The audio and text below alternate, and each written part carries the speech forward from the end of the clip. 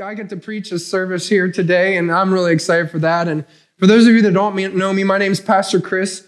I'm the Connections Pastor here at the church, and I've been here for about 2 years. And today, what I want to talk to you guys about is the body of Christ. Now, if you've been a Christian for any length of time, you may have heard that phrase before, but like I said, I've been a pastor for about 2 years now.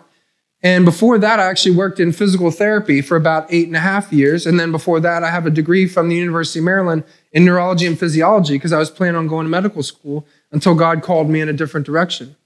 But I always look back and I say, God, what were you doing? Like, why do I have this degree? Why would I go in this direction? And he's been very specific with me. I mean, my life motto is to encourage and edify. And what I want to do is I want to encourage and build up the body of Christ. That's what I've been called to. And I see the body of Christ as a moving, functional body. And I want to see it healthy. I want to see it grow. I want to see the body of Christ become all that it can be. All that it can be. Now, the reason why I got into medicine and those kinds of things is because as I grew up, I was so interested in the human body. I'm going to throw some stats at you, and maybe this is just my nerdiness, but I love the human body. It's absolutely astronomical. You know, for me to look at you right now, there's about 107 million photoreceptor cells in my one eye.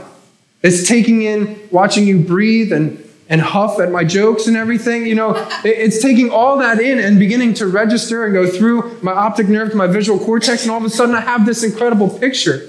I mean, the body is just absolutely incredible. For you right now, every single second, a chemical reaction is happening. No, 37,000 billion chemical reactions are happening in your body right now, in a second. That, to me, is astronomical. If you don't believe in miracles, you are a walking miracle. You're incredible.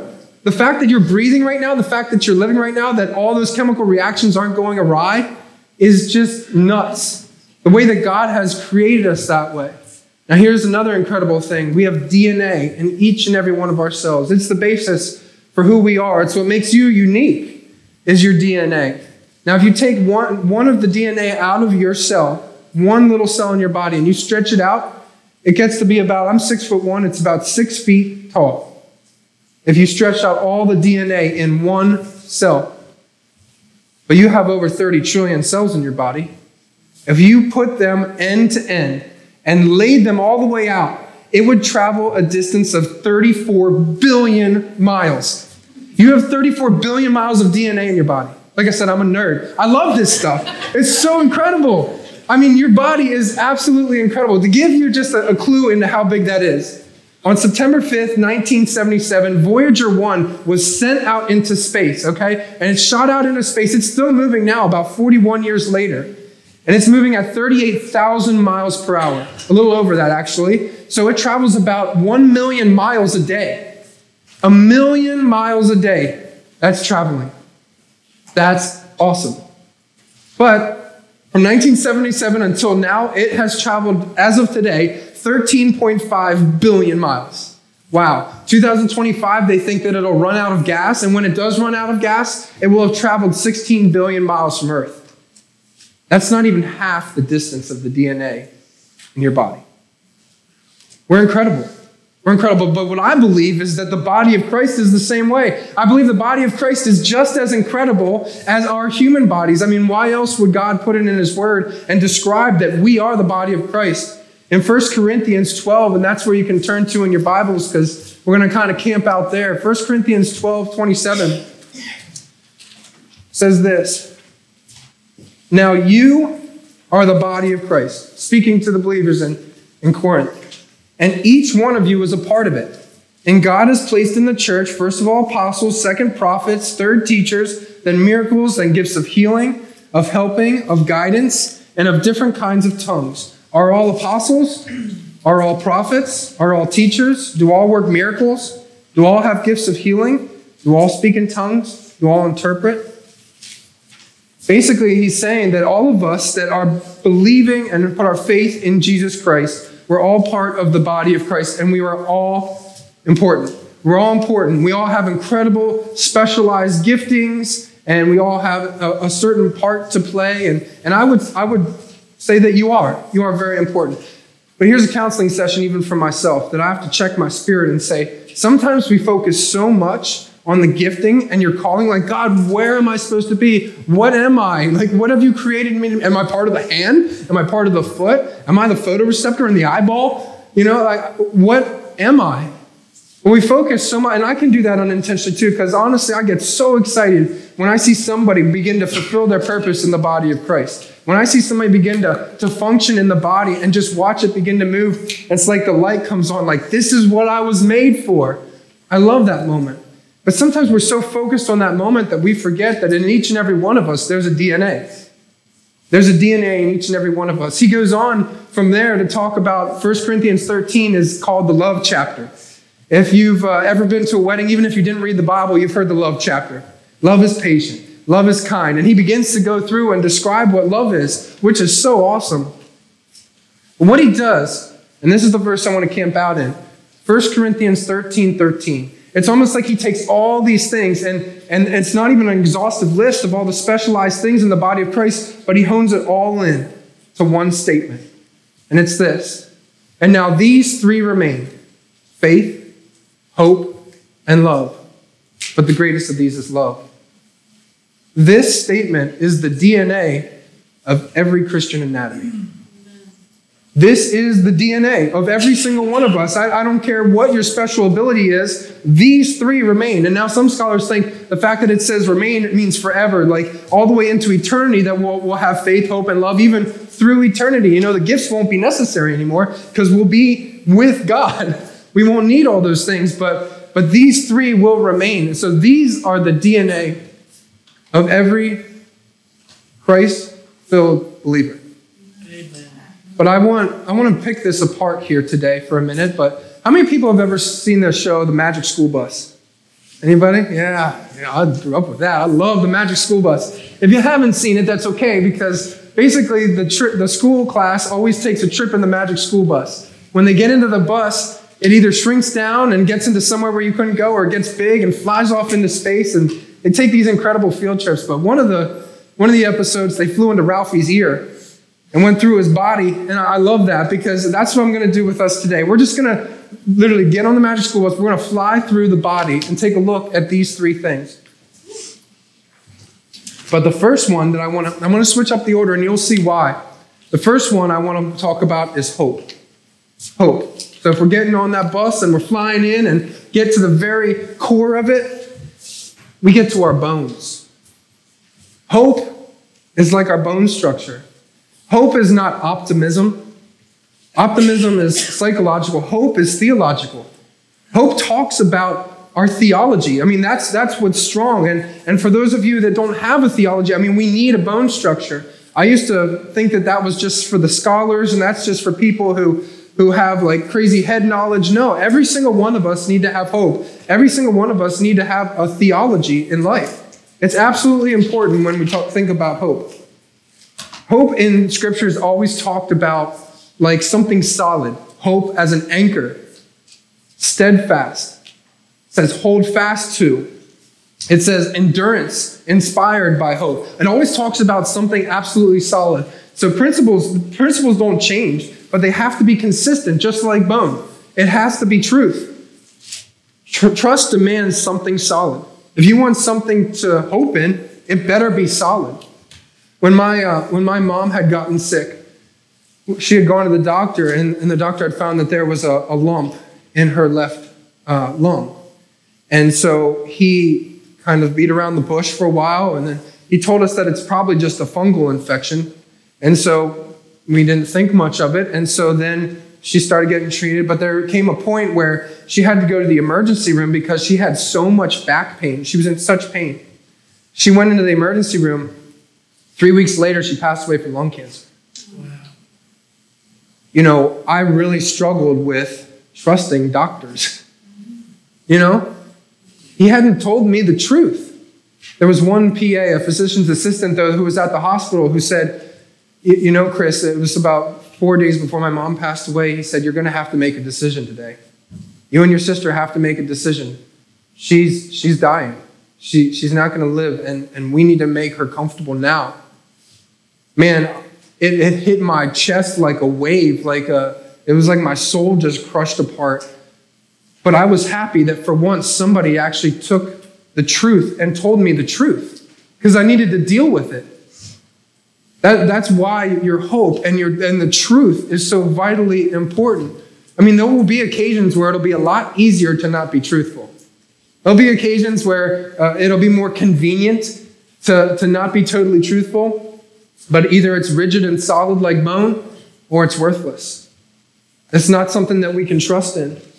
Here's the problem, though. Sometimes we become so dogmatic about certain situations that we major on the minors and we minor on the majors. Right? Actually, Mark Twain once said that, he's like, it's not the scriptures I don't understand that bother me, it's the scriptures I do understand that bother me. Let me give you an example, like in Genesis chapter 1. We hear about creation, right? God spoke the world into existence, and then one by one, day by day, he begins in 7 days to create the world that we now know and ourselves. Now, some Bible scholars would say, yeah, that's a literal 7 days. That's a 24-hour period. And some would say, no, that word yom in the Hebrew, it actually means eons. It actually means millions of years. And I'll be honest, I don't know. And neither do you. I wasn't there. But my hope doesn't lie in 7 days. My hope lies in the God that spoke the world into existence. And sometimes we become so dogmatic that it's almost like a house of cards. If we pull one thing out, then the whole thing falls apart. And I believe this to be the truth of God's word. Amen. I believe that this is who God is and who he says he is to us. It's God's revelation to us. Amen. So my hope doesn't lie in those 7 days. It's in the God of those 7 days. I shadow a general surgeon for about a year. And there was a case study that we had. And it was a woman who, she had a cancerous tumor that actually grew out of the backside of her calf muscle. It actually came out of the skin. And oh my gosh, it was gross. I'll be honest. It was pretty gross. And I'm good with that kind of stuff. But I said to the doctor, I cannot even believe this right now. How does this happen? How does somebody get to the point where that happens? And he just said, she didn't want to deal with the truth. She didn't want to deal with the truth. Our sin is that way. Sometimes we just don't want to deal with the fact that it says all have sinned and fall short of the glory of God. All of us have a cancer, but there's hope. This book is not a book of a list of sins. It's the answer to sin.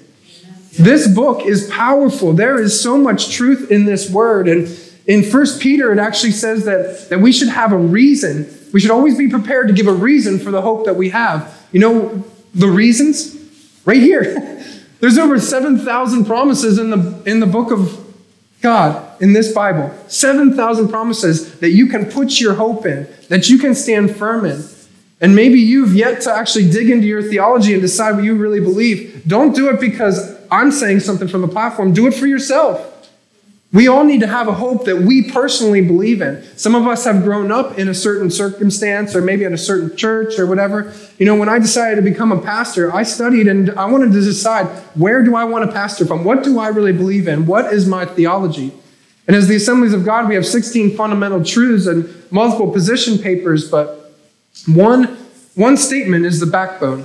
In 1 Corinthians 15, just a page over, 1 Corinthians 15, verse 3, this is of utmost importance. From what I received, I passed on to you as of first importance, that Christ died for our sins according to the Scriptures, that he was buried, that he was raised on the third day according to the Scriptures, and that he appeared to Cephas and then to the 12. And then it goes on to say that he appeared to over 500 people.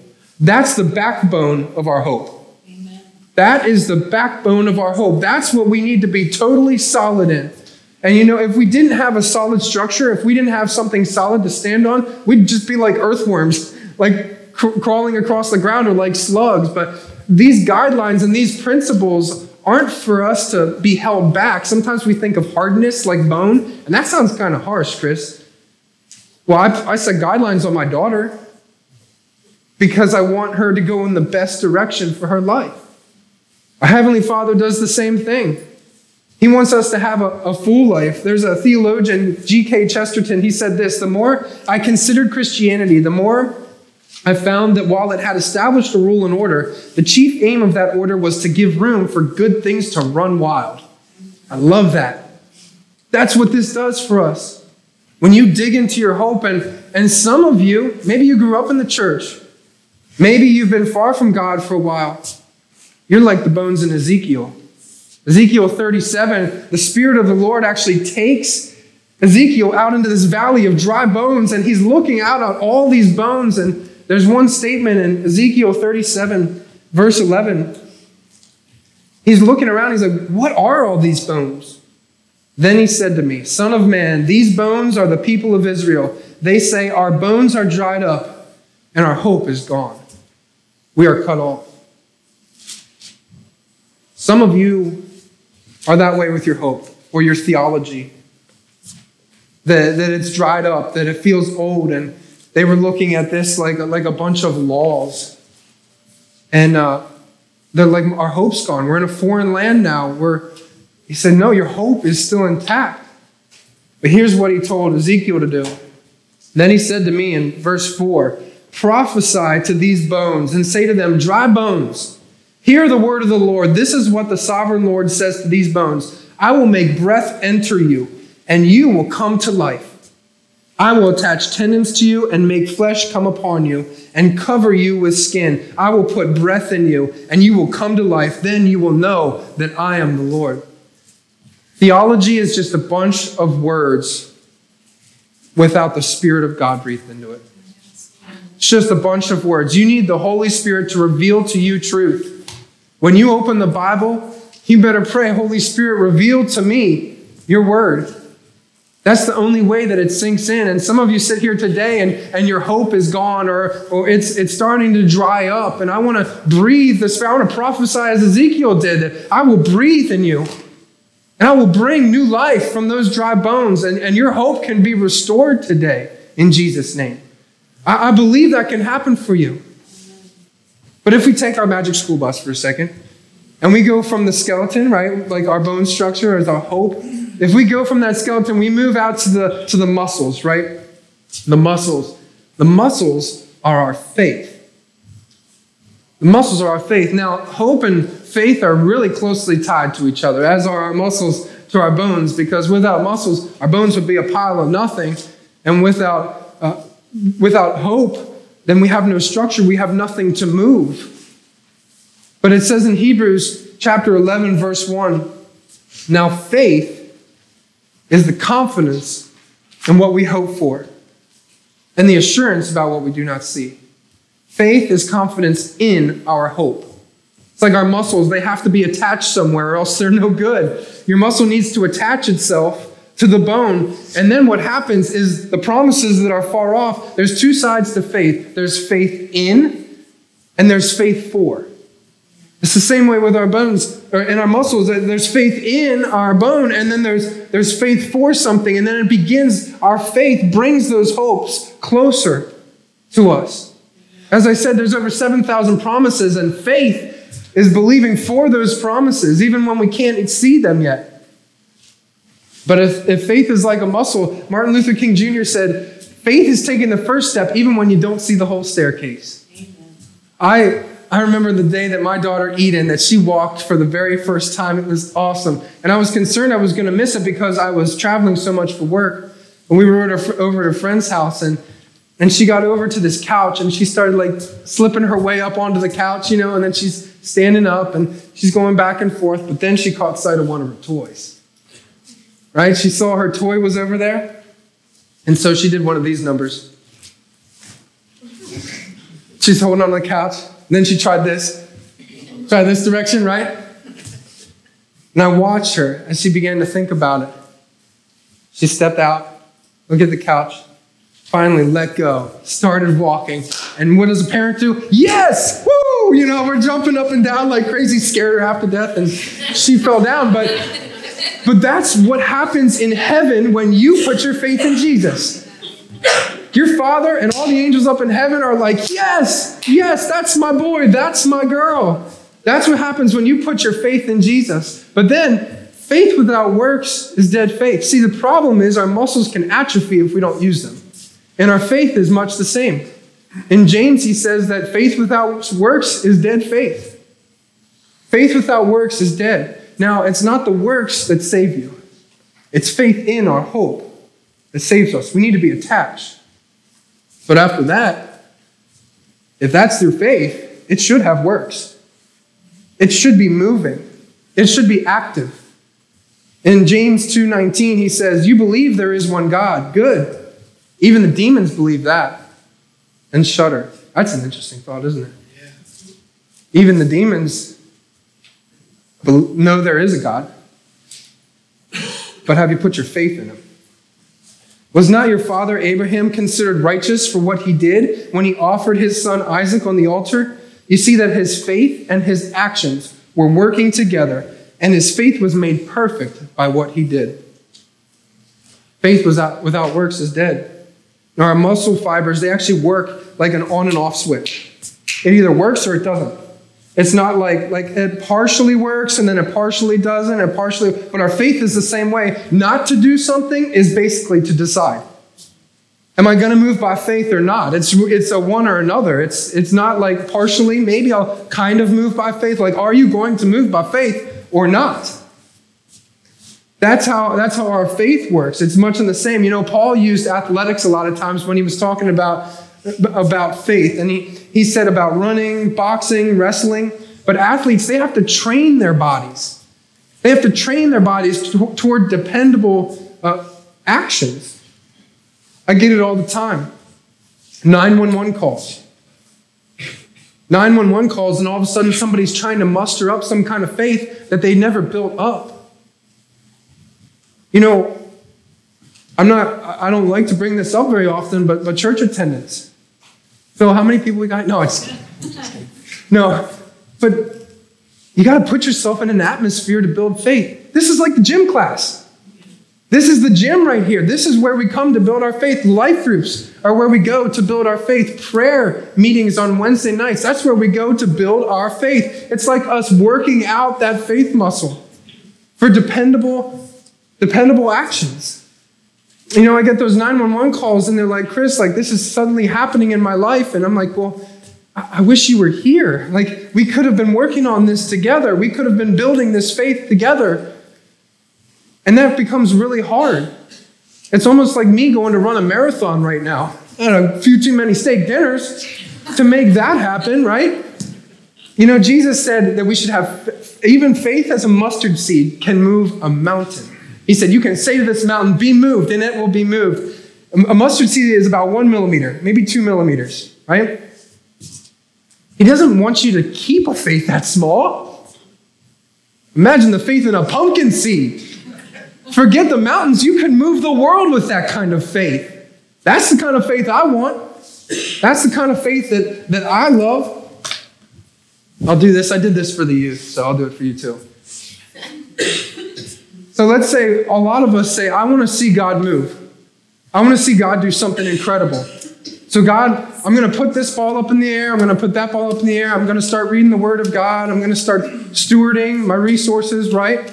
And then we expect that, okay, God is going to do something awesome and incredible. And then he does. And all of a sudden it's like wild and crazy and God does something cool. But the thing is, what if my hand was never moving to catch what he was bringing? Be like this. Maybe I started reading my Bible, but I never had enough faith to move. Then again, I want to see God do something incredible. Nothing happens. We're asking God why. It's because you never moved. Yeah, I was trying, but you never actually moved by faith to actually do something about it. And that's how God is in our circumstances. I mean, we try those 911 calls and we want him to do something awesome and incredible, but we've never actually put anything up in the air or moved to catch what he's putting down. That's how awesome our God is, though. I would love to see faith like a watermelon seed, right? Just to see what God could do with that. I've seen some faithful people in this church. I think of Larry and Jolene, who were here in the first service. Connie, who spoke at the women's group yesterday and dealing with cancer. I mean, these people, Ted, who came up and hugged me at the end, he was late because of daylight savings time. Sorry, Ted. But these people are steadfast in their faith. And they've seen mountains move. But they've been faithful. They've been faithful to serve and to do what God has called them to do. They're not there trying to throw up the 911 call. All of a sudden you need God when it's in the worst scenario. That's not how it works. But the one I want to take the longest time on here, I want to talk to you about the last one, which is love. So we're on our magic school bus and we're flying through the body, right? We started with our hope and our theology. That's the bone structure. That's the DNA. That's part of that DNA that I was talking about.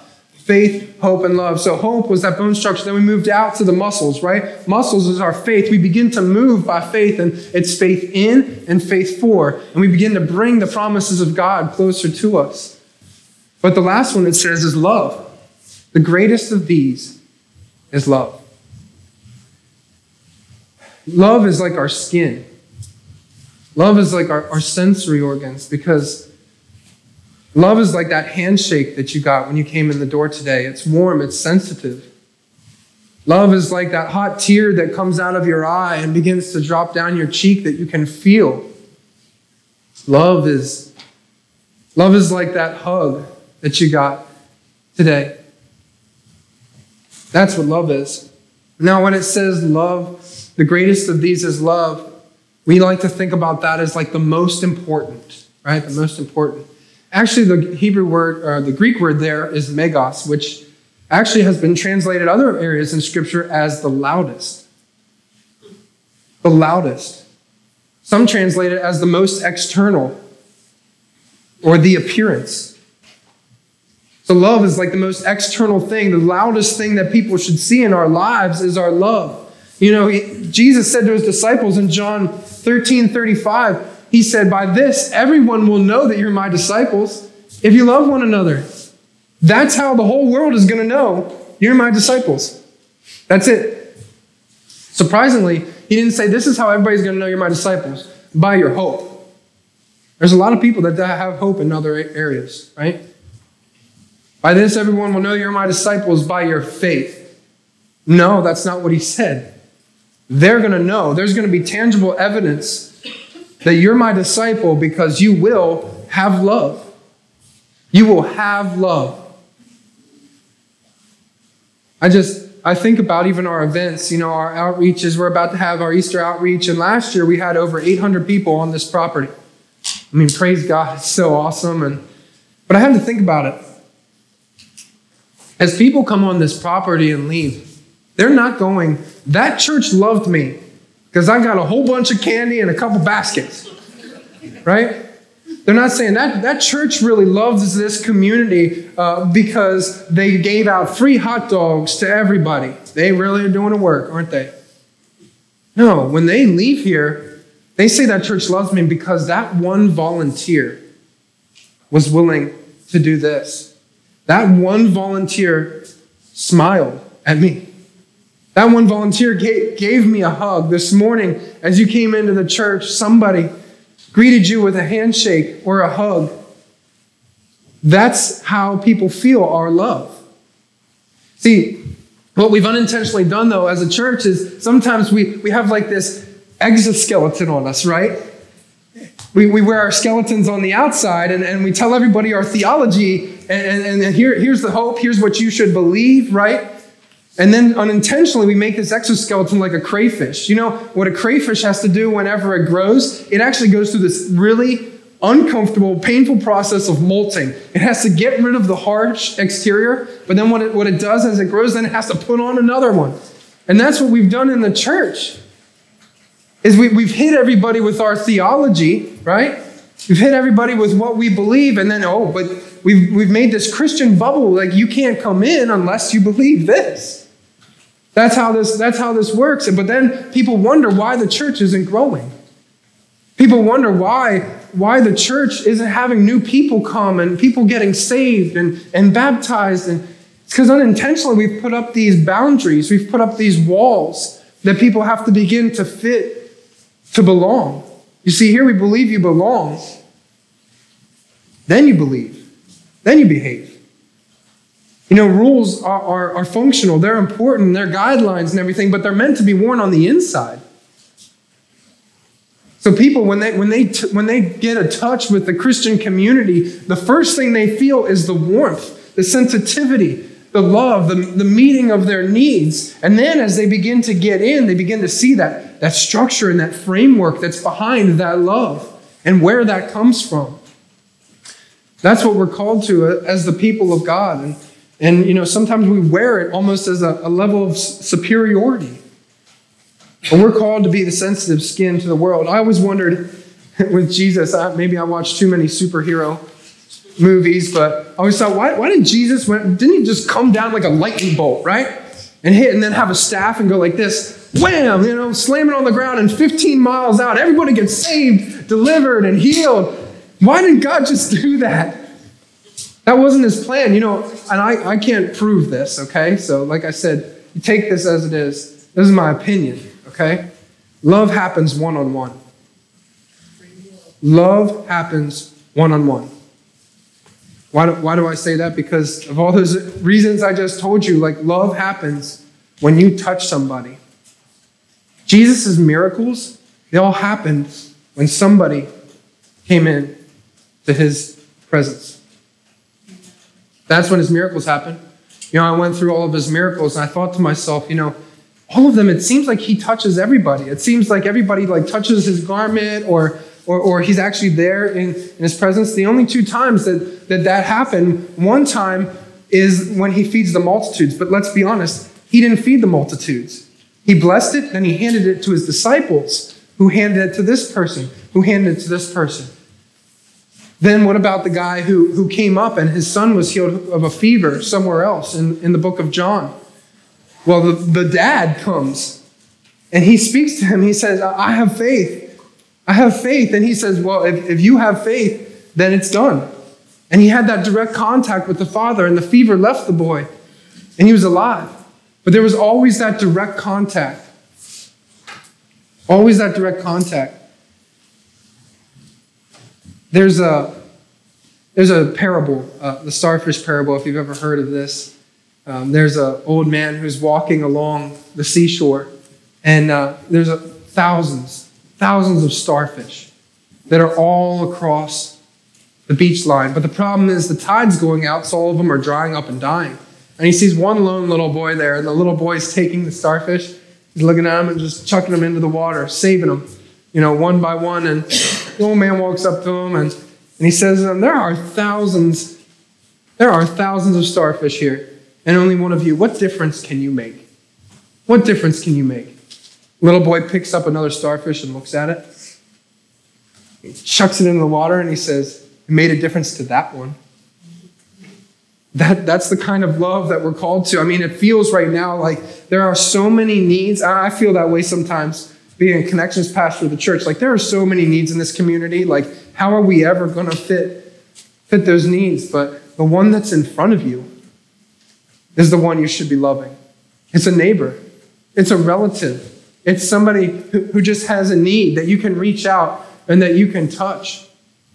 Jesus reached out a hand. He touched the eyes of the blind, the legs of the cripple, the skin of the person with leprosy. That blows my mind. When Jesus finished the Beatitudes, Matthew 5, 6, and 7, the very first thing he did after preaching his inaugural sermon, this is the most incredible sermon you will ever hear. He comes down off the mountainside, and here's the very first thing that happens in Matthew chapter 8. When Jesus came down from the mountainside, large crowds followed him. A man with leprosy came and knelt before him and said, Lord, if you are willing, you can make me clean.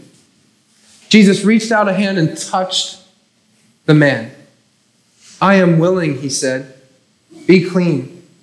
Immediately, he was cleansed of his leprosy. Not only does this blow my mind because he just comes down off of preaching the most incredible sermon ever, and the very first thing that he does is he touches a man with leprosy.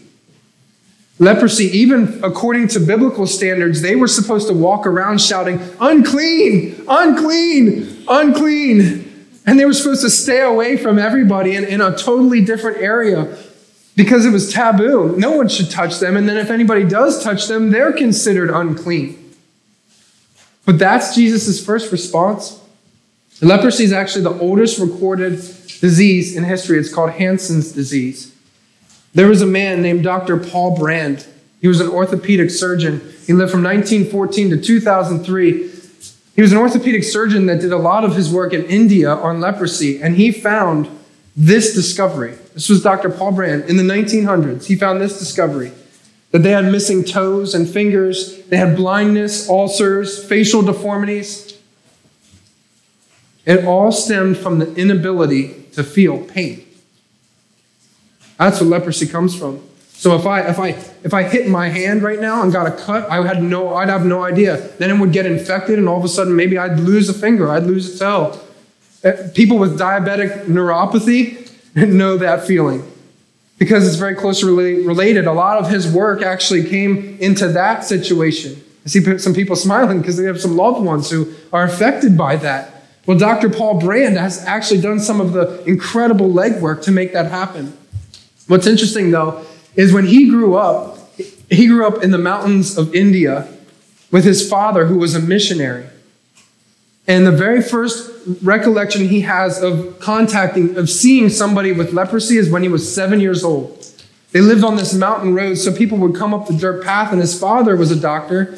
So people would come out up that dirt path all the time, and his dad would go out and he would treat them, and it would be good. But one day, he sees three men coming up the road, and something's different about these guys. The one's hobbling and has bloody bandages. One of them's missing fingers. One of them has a facial deformity. And, the normal thing for the kids was to run out and to greet these people with the dad. And so Paul begins to run out, and his mom yells, no, get back in the house, grab your sister, get your dad, go upstairs, stay away from them. And so he runs upstairs, and he's watching from the window, and he sees his dad step out. Normally his dad would reach out and touch them, and his dad just stood like this. These three men came up and they bowed before him, as was their culture. And his normal response was, I'm not the one you should be worshiping. Get up. It's our one true God that you should worship. And normally he would reach out and lift them up off of their knees, but this time he didn't.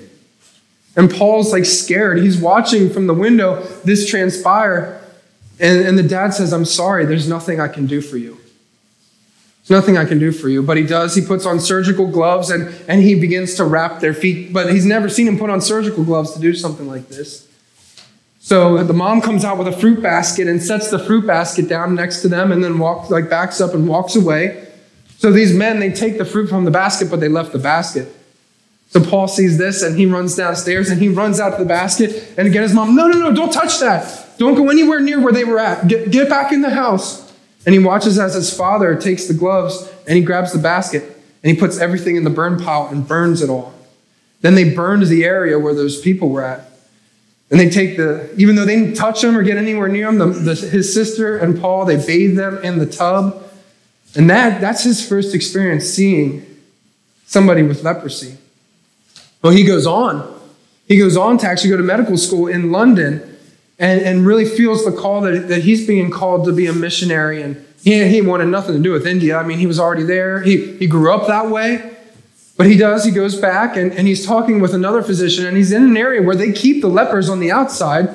Now, at least at this point, they have some skin doctors that are trying to treat them with no luck, but people won't touch them. People won't touch them. Suddenly, he sees one man trying to put on his shoe, his sandal, with a club hand, and he's struggling to put it on. There's this twinge in his heart, and he breaks off from talking to the doctor, and he goes over to this man. The man stands up, and he says, "Let me see your hands." So the man puts his hands out, and Paul touches his hands and looks at him in the face. And the man's just elated that somebody would actually show up and touch him. So Paul says this doctor, he says, "Squeeze my hands. Go ahead and squeeze my hands." And he's expecting some weak squeeze. But the guy squeezes so hard that he shouts out in pain. But he looks up in the guy's eyes and he realizes that he can't feel this. He has no idea that there's pain that's coursing through Paul and through himself. He actually ends up writing this about that experience. I felt a tingling as if the whole universe was revolving around me. I knew I had arrived in the right place where I was supposed to be. That single incident in 1947 changed my life.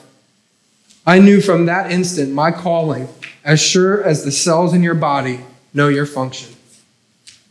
It was that love. He would go on to treat thousands of people and do some of the most incredible work with people with leprosy. I mean, now today there still are leper colonies out there, and it is still an issue for some people, but now it's so well treated that there's not a cure per se, but people can be treated for this. All because one man was willing to reach out and touch. One man.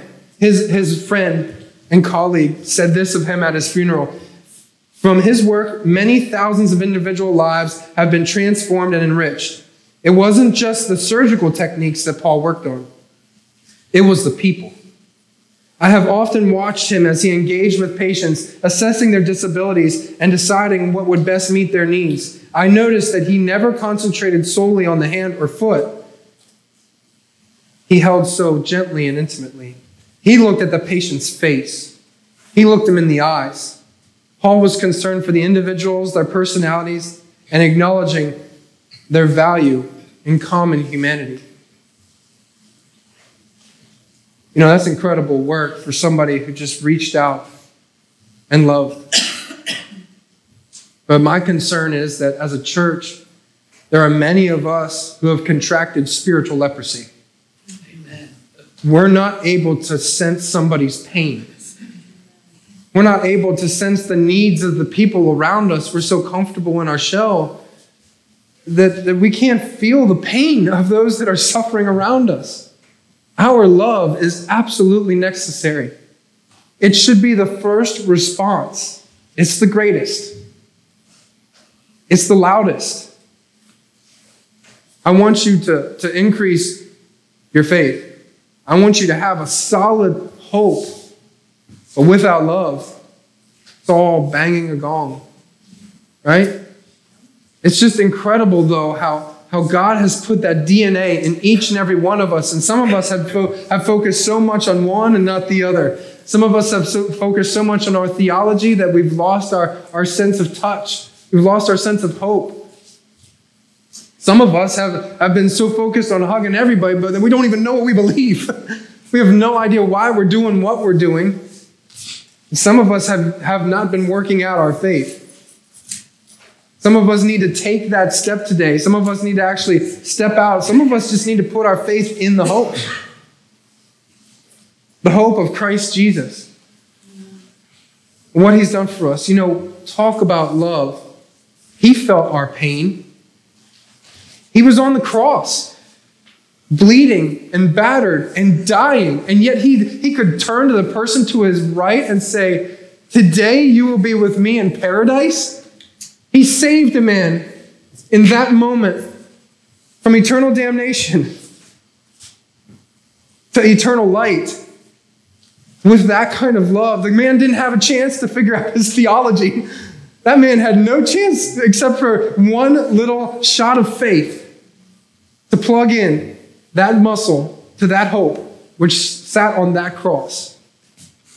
That's the DNA that should be in each and every one of us. And I'd ask you these three questions. You should take an assessment of your spiritual body today. Take an assessment of these three areas of your life. Number one, how solid is your hope? How solid is your hope? Maybe you need to dig into your theology and say, what do I really believe? Don't believe it because I'm saying it. Believe it for yourself. And the second question, how strong is your faith? Have you been working out your faith, or is it atrophying? Is there something that God has wanted? I feel in my spirit. Is there something that God wants you to step out in that you have not stepped yet? Maybe you're like my daughter, where you've been going like this. You've been reaching out like this, but you need to let go and trust the structure of the hope that you have. But the last question is, how sensitive is your love? How sensitive is your love? What can you do to meet somebody's need this week? There is somebody that has a need. It's too much for us all to do something, but just like that young man throwing those starfish back in, do something. Help somebody. Step out and do something. In 1 Thessalonians, it actually talks about those three things that we work with our faith. It talks about a labor of love. Our love should cause us to be laboring for people and enduring, inspiring by hope. I want to pray for you this morning. Would you bow your heads here? And I just want you to just pick one of those three things to focus on today. We can't do it all. Sometimes it's great to get a ton of information, and that's awesome. But we can only take one step at a time. What's your one step? How solid is your hope? How strong is your faith? How sensitive is your love? Father, right now, I just speak by your Spirit to your people. And I would ask, Lord, that this message wouldn't be just a bunch of words, just a bunch of head knowledge. That sounds good. But God, activate our hearts. God, we want to be fully functioning people for your kingdom. Show us, Lord, the area that we're lacking. Show us, God, the place that we haven't strengthened. God, I pray for those who are looking to love. I pray, Lord, that you would fill them with a fresh compassion today to see the needs of people all around them and to feel the pain that's coursing because you did for us, Lord. So, God, we choose right now, Lord, to put our hope in you. Right now, God, we put our faith in that hope confidently. And Lord, we thank you for the love that you've expressed for us on the cross. That we have this moment here today to say, Jesus, I love you. Jesus, we love you. It's all about you. It's all about what you've done for us. And we thank you, Lord, that even as I pray now, you are seated at the right hand of the Father and you are intercessing for us. You see our needs and you're praying for us. But we thank you, Lord, for the empowerment of your Holy Spirit to carry it out of this place today. In Jesus' name. And everybody said, amen. Amen. Go ahead and stand with me here this morning. And as we